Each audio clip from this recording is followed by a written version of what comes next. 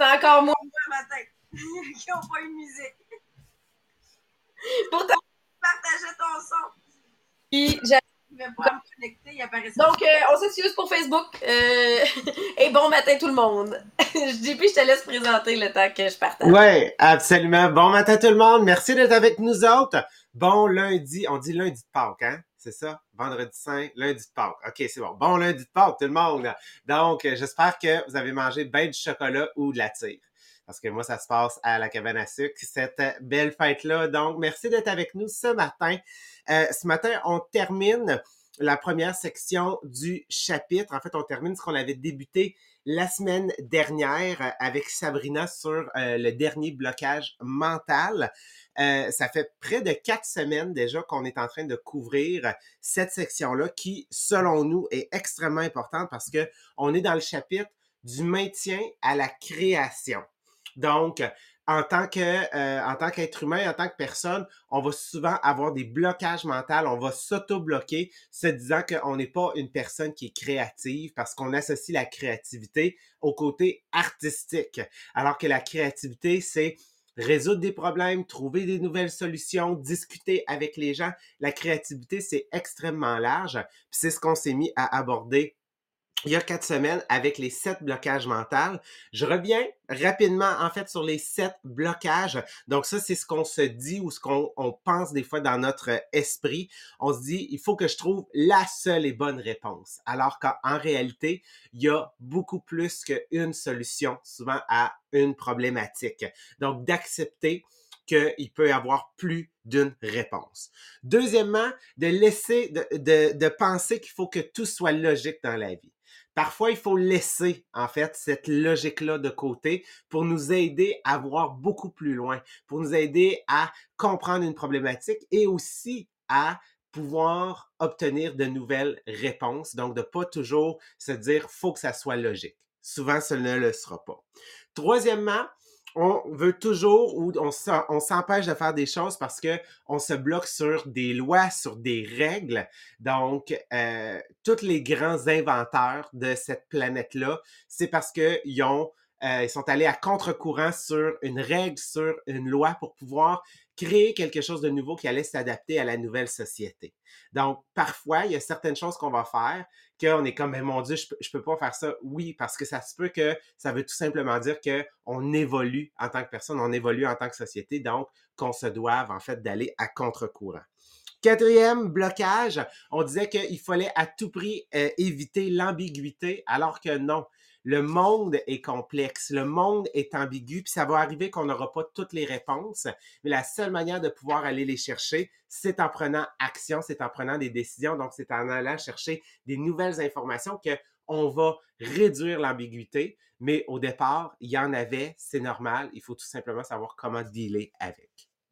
Blocage mental numéro 5, on parlait de l'échec. C'est quoi notre perception de l'échec? Et ça, c'est un sujet qu'on a couvert à plusieurs reprises depuis le début du livre dans le podcast, qu'il faut transformer notre vision de l'échec en opportunité. Comment moi, je peux voir dans chaque échec une opportunité? Le blocage mental numéro 6, on parlait de la peur du ridicule. Donc oui, ok, je veux dire, la peur du ridicule, des fois c'est quelque chose qu'on n'est pas habitué ou qu'on n'a pas grandi avec. Souvent ça vient aussi, je veux dire, de nos parents, ça vient, je veux dire, de la société. Mais en réalité, on est déjà, pour la majorité d'entre nous, différents parce qu'on fait partie d'un MLM. Donc, dès que tu te mets à faire quelque chose qui est à contre-courant, ça veut dire probablement que tu essaies de connecter avec quelque chose de plus grand que toi, avec une créativité qui est plus grande.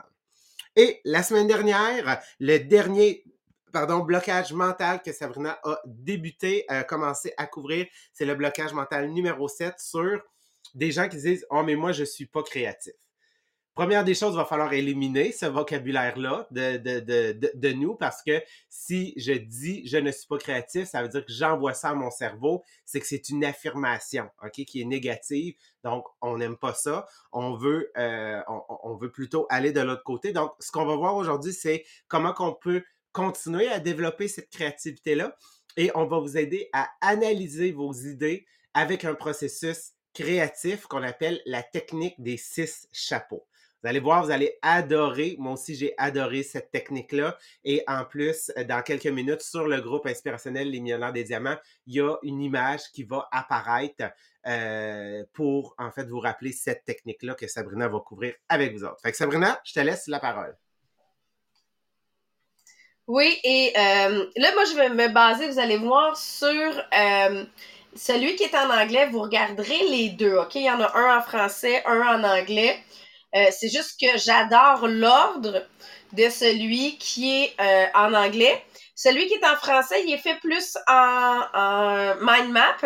Donc, il n'y a pas nécessairement d'ordre. Moi, j'aime ça quand il y a un ordre. Fait que vous allez voir que ça va vous aider. Juste avant, la semaine passée, il y a un point qu'on n'avait pas couvert qui est pour vous aider à développer votre créativité. Et j'ai réalisé que chez nous, ça faisait partie de la base. C'est faire les choses nous-mêmes. Tu sais, là, sur TikTok, le fameux, là, DIY, là, qui tout le fait nous-mêmes sur Pinterest. Ben, vous êtes plusieurs, là, à cuisiner. Hein, on va se le dire. Si vous êtes dans le même MLM que nous, vous êtes plusieurs à cuisiner. Êtes-vous du type à toujours suivre la recette étape par étape et rien modifier, ou sortir un peu de la recette? Ben, l'idée, c'est d'arriver à sortir de la recette. Pourquoi? C'est pour dire, ben, toi, quelle touche tu pourrais y mettre de plus? On appelle ça ta créativité. C'est quoi la créativité que tu pourrais venir mettre de plus? Et j'ai réalisé ça la semaine passée quand ma fille m'a posé la question, puis qu'elle m'a dit, maman, comment tu fais pour savoir que quand tu mets tel puis tel ingrédient ensemble, ça va être bon? Ben, j'ai dit, un, c'est par expérience. Deux, parce qu'il y a des fois que c'était pas bon. Parce que j'avais pas mélangé les bonnes affaires. Et d'autres fois que c'était bon. Et ma fille est vraiment de ce type-là. Elle essaie des idées, elle fait des recettes différentes. Pourquoi? Ben, parce que justement, elle développe cette créativité-là par rapport à la cuisine. Mais c'est dans tout. Juste pour s'inspirer, quand on a fait les rénovations, ben, je suis allée sur Pinterest pour trouver, on avait des rénovations à faire dans des petites pièces. Mais qu'est-ce que je peux faire pour les petites pièces? Écoutez, là, il y en a des idées là-dessus de quoi faire pour les petites pièces. Puis après ça, tu vas prendre un mix de plein de choses. Moi, je vous le dis, en déco, je suis nulle. OK, ça l'a pris 15 ans avant d'avoir des rideaux dans ma maison. Puis c'est le jour où j'ai demandé à quelqu'un d'autre de me dire quel type de rideau ça prendrait chez nous. Vous comprenez? Fait que c'est pas ma force, OK? Mais je peux demander aux autres de m'aider, de me donner des inspirations et aller justement dans qu'est-ce qui existe déjà. Donc, oui, de sortir un peu du cadre pour s'inspirer. Quand j'étais jeune, c'était les livres de déco, là, puis les livres de cuisine. Ben, exactement que maintenant, ça a beaucoup changé, c'est Google It. Puis même quand on vous fait tu sais, là, le podcast, là, on s'est inspiré de 3 lignes dans le livre. Mais après, nous, on est allé chercher à l'extérieur qu'est-ce qui existait. Et c'est là qu'on est tombé sur un article qui nous parlait des 6 chapeaux. Puis que là, JP est allé nous chercher des images. Fait que vous comprenez que de 3 lignes, ben, on a 2 podcasts qui sont sortis de là parce qu'on est allé chercher à l'extérieur.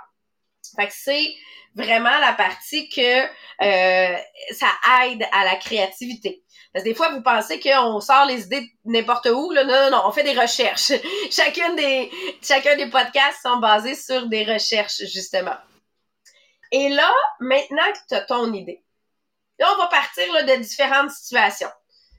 Exemple que tu dis, moi, je veux agrandir dans ma business. Je veux agrandir mon groupe privé, mon groupe VIP. Quelle est ton idée que tu veux faire pour agrandir ton groupe? Maintenant, tu vas l'analyser. C'est là que la technique des 6 chapeaux est pour analyser une idée.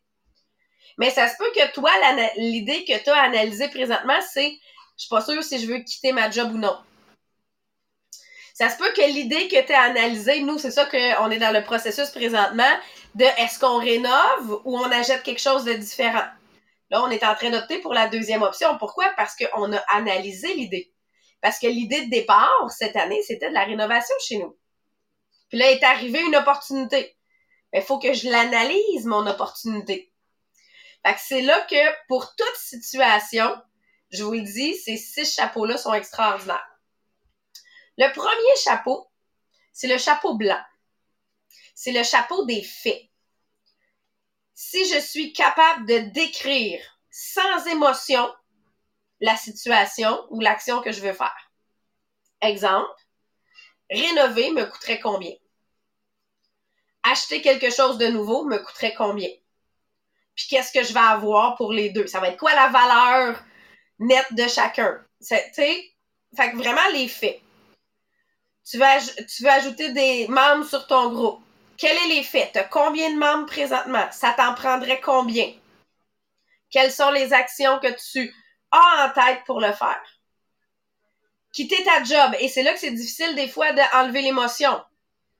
Pourquoi tu veux quitter ta job? Avec uniquement des faits, pas des émotions. Fait que tu sais, vous comprenez, ça c'est la partie que c'est toi qu'il faut qu'il fasse. Mais, moi des fois, j'aime ça pour être sûr que c'est clair dans ma tête. Je m'en vais expliquer les faits à mon chum. Même si c'est par rapport à mon groupe VIP, là. Puis que dans le fond, là, mon chum, il s'y connaît rien dans mon groupe VIP. Mais quand je le décris, il est-tu capable de comprendre? S'il est pas capable de comprendre, c'est que mes faits sont pas clairs. Fait que celui-là, ça peut être quelqu'un complètement d'extérieur à qui tu décris les faits. Parce que c'est tout simplement de savoir, quand je l'explique à cette personne-là, est-ce qu'elle peut comprendre ou non? Sinon, tes faits ne sont pas encore assez clairs, retourne travailler. Fait que ça, c'est la partie, parce que avant de partir pour un projet, il faut comme mettre des choses en place. Le deuxième chapeau, c'est le chapeau rouge. C'est les émotions. Mais lui, justement, c'est quoi ton feeling? C'est quoi ton intuition par rapport à la situation? Et moi, je peux vous dire dans la vie que ce feeling-là, moi, il est très fort. C'est une bonne ou une mauvaise idée. Et à chaque fois que j'avais le feeling que c'était une mauvaise idée et que j'y allais pareil, ça, moi, à l'adolescence, j'étais bonne là-dedans. Moi, je défiais mon intuition. Puis à chaque fois, je me mettais dans la marde. Non, mais tu sais, on va se le dire, là. Quand tu te défies toi-même, ton feeling, c'est rarement une bonne idée. Mais, il y a une fois, justement, il y a une dizaine d'années, je devais acheter un immeuble à revenus et je n'ai pas dormi de la nuit. Vraiment, là, pas capable de fermer l'œil de la nuit. Mon feeling, il est pas bon. Puis on s'en va signer le contrat, là. Et je me présente ce matin-là, puis je dis à l'agent immobilier, je signe pas. Il dit, mais pourquoi? Tu sais, toutes les statistiques sont bonnes, tout est... Je dis, j'ai un mauvais feeling, t'as pas idée, j'en ai pas dormi, et moi, j'ai pris une chose dans la vie, ces feelings-là, je les suis. Et c'était pas de la peur, c'était tu t'en vas te mettre dans marde. C'était ça, mon feeling. Et je n'ai pas signé cette journée-là, et cet immeuble-là, 2 ans plus tard, n'était toujours pas vendu. Fait qu'il y avait vraiment quelque chose avec l'immeuble. Et c'est là qu'il faut faire la distinction entre la peur et le feeling. Et j'ai vraiment aimé, Jean-Philippe, quand tu as fait... Parce qu'il faut que vous écrivez au moins 3 feelings que tu as par rapport à la situation. Mais j'ai aimé comment tu as décrit la différence entre la peur et le feeling. Oui, en fait, la peur, c'est quelque chose qui se passe dans notre cerveau. Donc, c'est le cerveau qui réagit, c'est le cerveau qui se met à fabuler sur une situation hypothétique qui, on va se dire, à 98% du temps, n'arrivera jamais. Donc, ça, c'est ce qu'on appelle la peur. Par contre, quand on est dans le feeling puis on est dans les émotions sont beaucoup plus au niveau du cœur puis au niveau, en fait, là, du ventre, OK? C'est pour ça qu'on dit, là, je le sens dans mes tripes, j'ai comme un gut, là, j'ai quelque chose. Donc, l'émotion va se passer beaucoup plus basse alors que la peur se passe au niveau du cerveau.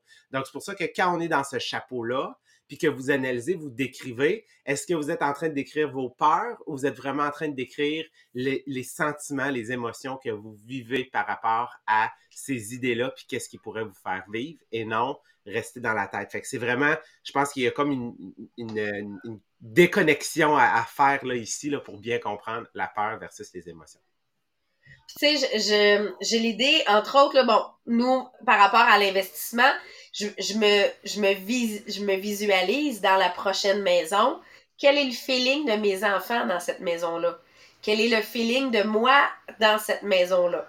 Fait que je suis capable d'avoir ce feeling-là. Au même principe, puis c'est là que ça fait une belle distinction avec la peur, quand on a décidé de prendre nos billets d'avion pour partir en Amérique du Sud. Si le feeling était on s'en va vivre quelque chose d'exceptionnel, je suis aligné avec ce que je veux vivre dans la vie. Est-ce que la peur de toute la situation mondiale était là? Ben oui. Mais c'est le chapeau du feeling, des émotions, c'était on s'en va vivre notre rêve. Et c'est ça la distinction entre les deux. Le prochain chapeau, c'est le chapeau jaune. Ça, c'est le optimiste. C'est le soleil. Tout qu'est-ce qui peut bien aller avec ton projet. Puis là, celle-là, je te demande pas d'en mettre juste 3, là. Sors tout, là. Tout qu'est-ce qui peut bien aller avec ton projet. C'est comme tes demandes à l'univers. Hein? Je veux que ça amène tant de choses. J'ai envie que, selon moi, ça pourrait amener, exemple, 250 nouveaux membres sur mon groupe. Puis là, de dire tout qu'est-ce qui peut bien aller avec ton projet. Et ça, c'est de vraiment mettre tes espérances, là. Tu sais, de dire, ben, moi, je pense, là, que si tout va bien, là, on le met vraiment que tout va bien, voici ce qui peut arriver. Fait que ça, c'est de te mettre dans le chapeau positif. Puis ça, c'est généralement, quand c'est notre idée à nous, c'est facile de le faire, là. Hein? Ça, c'est pas la partie difficile, la job à faire. Mais il faut que ça soit sorti, vous allez voir pour la suite. Mis à l'écrit. Et encore une fois, exemple, on parlait de changement de job. Si ton objectif est de changer de job, OK, ta partie optimiste, c'est qu'est-ce que ça peut t'apporter de quitter cette job-là? Mais 2, vers quoi tu t'enlignes? Tu t'en vas-tu pour rien faire assis sur ton divan? Un peu comme la peur de la retraite de mon père présentement. Et on a trouvé le projet de retraite. On est correct. Mais c'est exactement ça. C'est la raison pour laquelle, là, mon père est optimiste dans un projet, c'est parce qu'il se voit faire quelque chose avec. Donc, tout ça, là, tout qu'est-ce que ça peut amener par la suite. Et là, on arrive au chapeau vert. Le chapeau vert, c'est la créativité. Et là, vous allez avoir besoin de quelqu'un d'autre encore. Parce que la créativité, on le dit, ça se fait pas toute seule. Donc là, tu dois présenter ton idée à quelqu'un qui va pouvoir te donner des suggestions de qu'est-ce que tu pourrais faire de plus avec. Qu'est-ce que tu pourrais ajouter? Qu'est-ce que tu pourrais faire différent? Mais là, dans le cas présent, très important, ça doit être quelqu'un dans le domaine de ton idée. C'est pour ton groupe VIP, il faut que ça soit quelqu'un en succès dans ta business. Ça se peut que ça soit ton upline. Ça se peut que ça soit des collègues qui sont eux aussi en succès. Mais là, pour ta créativité, tu as besoin d'idées. Et Gab, j'aime ça. Lise a dit, moi, je trouve ça cool. Je suis sur un projet comme ça présentement. Ça m'aide. Mais là, la créativité, c'est ça. Ça te prend des gens qui viennent t'aider à ajouter des idées. Mais très important de choisir quelqu'un qui est dans le même domaine. Et là, vas-y avec un optimiste. Hein, parce que là, il faut que tu choisisses quelqu'un qui est dans un bon mindset pour t'aider dans tes idées. Et faire attention justement à qui on choisit. Puis comme Jean-Philippe, tu disais tantôt, faut pas que la personne apporte un autre chapeau. Si peut juste venir décrire un peu. Parce que si ici, exemple, mettons, on parle de la création d'idées, on parle d'un brainstorm. Donc, bien évidemment, je veux choisir une personne qui fait partie de mon 25-50-25. Donc, je veux prendre le 25 de gens, tu sais, qui ont adhéré, qui ont décidé de me suivre, qui veulent qu'on travaille ensemble. Donc, ça va être mes leaders dans mon équipe. Donc, quelqu'un qui a une vision différente de la mienne, a un background différent de la mienne, qui est en succès, qui est dans mon domaine et qui peut m'aider à voir des choses, à adhérer, ajouter des fois des détails qui vont venir combler et non quelqu'un qui on demande et qui en réalité est en train de porter un autre chapeau. Vous allez voir, tantôt on va couvrir le chapeau noir. Ben, je veux pas prendre quelqu'un qui, en ce moment, est en train, de prendre le chapeau blanc dans dans ma section créativité pendant que j'ai mon chapeau vert. Je veux pas quelqu'un qui est en train de prendre, en fait, là, le chapeau noir ou, un autre. Fait que c'est ça qu'il faut juste que je fasse attention, que je choisisse bien la personne qui va pouvoir m'aider. Vous allez comprendre quand on va couvrir les deux autres. Il faut que ça soit vraiment quelqu'un qui va être en mode créatif avec toi pour sortir des fois des idées saugrenues. Ça ne veut pas dire que c'est ces idées-là qu'on va prendre, mais c'est tout simplement pour activer, en fait, là, notre cerveau et le système. Pour amener le brainstorm, puis tu sais, ça me fait penser, Jean-Philippe, au type de personnalité. Tu sais, les types de personnalités, on en a qui sont plus créatifs, qu'il y en a que, ben c'est vers ces personnes-là qu'on va aller, tandis qu'il y en a d'autres qui sont plus analytiques, je vais les utiliser plus tard, eux autres. Donc, là, je m'en vais vers mes personnes créatives en succès parce que, tu sais, je vais vous donner un exemple. Ma mère peut être créative pour plein de choses, mais elle comprend pas ma business. Fait que c'est pas à elle, quand je vais avoir une idée pour ma business, que je vais lui demander. Parce que elle a fait partie de ceux qui jugent ma business. Fait que c'est pas elle qui va pouvoir venir m'aider, mais dans d'autres situations, c'est elle que je vais utiliser. Fait que c'est pour ça que vous allez avoir, vraiment, vous réalisez que vos personnes de référence sont autour de vous, mais vous variez d'une personne à l'autre. Le prochain, c'est la planification. Donc, c'est le chapeau bleu, qui est le chapeau de l'organisation globale de la situation. Parce que si je veux être capable de le mettre en action, ben il faut que je sois capable de séparer qu'est-ce qui est mon début, qu'est-ce qui est ma fin, par quoi je commence, quand est-ce que je commence. Donc ça me prend ça. Et si vous n'êtes zéro structuré dans la vie, trouvez-vous quelqu'un qui portera le chapeau bleu. Vous comprenez? Donc, ça se peut que tu sois pas capable de porter tous les chapeaux. Mais si tu ne l'es pas, trouve-toi un chapeau bleu.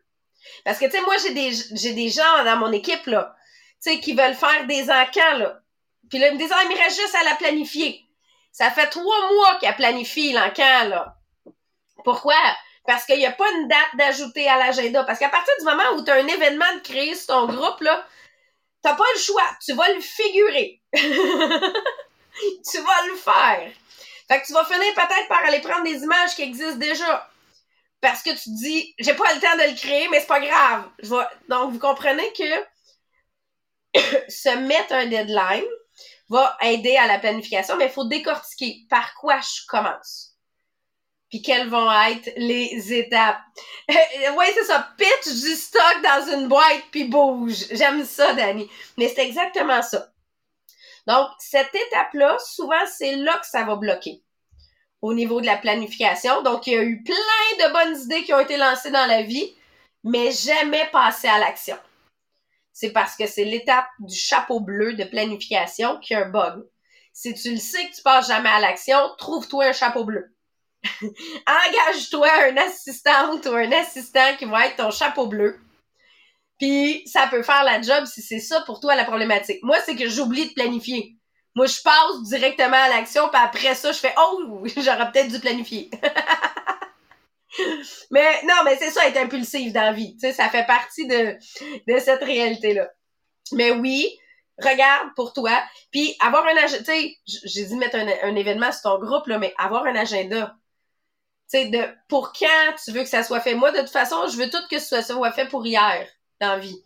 Fait que c'est pour ça que je passe rapidement à l'action, mais pour quand tu veux que ce soit fait. Et le dernier, c'est le chapeau noir. C'est celui du jugement. Et encore une fois, ça vous prend quelqu'un d'extérieur. Parce que toi, tu es capable de déconstruire ton idée, là. Mais c'est ta propre idée. Donc, tu l'analyses pas de façon objective. Donc, ça te prend quelqu'un autour de toi qui va l'analyser. Et c'est pas nécessairement une personne négative. Faut pas le voir comme ça du tout. Faut voir que c'est quelqu'un qui va être capable d'analyser ton idée de façon objective et te poser les bonnes questions. Moi, je vous donne un exemple pour ma business. Pour mes idées, exemple de vente sur mon groupe, moi, c'est Maria. Premièrement, je vais le tester une première fois sur mon groupe, ça me prend des statistiques. Je peux pas y poser une question sans avoir des statistiques. Mais deuxièmement, là, après ça, elle va m'analyser puis elle va me dire, OK, parfait. Est-ce que tes membres d'équipe peuvent faire la même chose si t'es mythe? Non, oublie ça. Si je réponds oui, OK, est-ce qu'ils vont faire de l'argent, le même profit que toi, s'ils le font sur leur groupe? Non, oublie ça. Fait que vous comprenez qu'elle me permet de me poser une série de questions. Après ça, la fois d'après, quand j'ai une idée, ben ces questions-là qu'elle m'a posées, je suis capable de m'y auto-poser. Elle va venir analyser les prochaines, là, tu sais. Puis quand j'ai acheté mes immeubles immobiliers, ben c'est à Mohamed que j'ai demandé d'analyser les immeubles parce que c'est son expérience à lui. Puis là, ben je disais, veux-tu, tu sais, qu'est-ce que t'en penses de celui-là? Puis je vous le dis là, exactement ce qu'il m'avait donné comme information, c'est ce qui est arrivé là. Ça a été parfait. Puis j'étais au courant de la situation. Je savais que on arrivait kiff-kiff avec l'immeuble, puis il me l'avait dit. Moi, avec les calculs, t'arrives kiff-kiff. T'as pas de surplus, mais t'as pas de perte. Fait que t'es en train de bâtir ta retraite. Super, c'est ce que je veux. Mais parce qu'il me l'a analysé puis qu'il y a de l'expérience. Fait que tout dépendant des situations, je vais avoir des personnes différentes qui analysent. Jean-Philippe, toi aussi, je le sais, là, que puis je vous demande de penser en tête. C'est qui ces personnes-là que vous avez autour de vous? Exemple, moi, je sais que quand je travaille, en fonction des situations, j'ai des personnes de référence.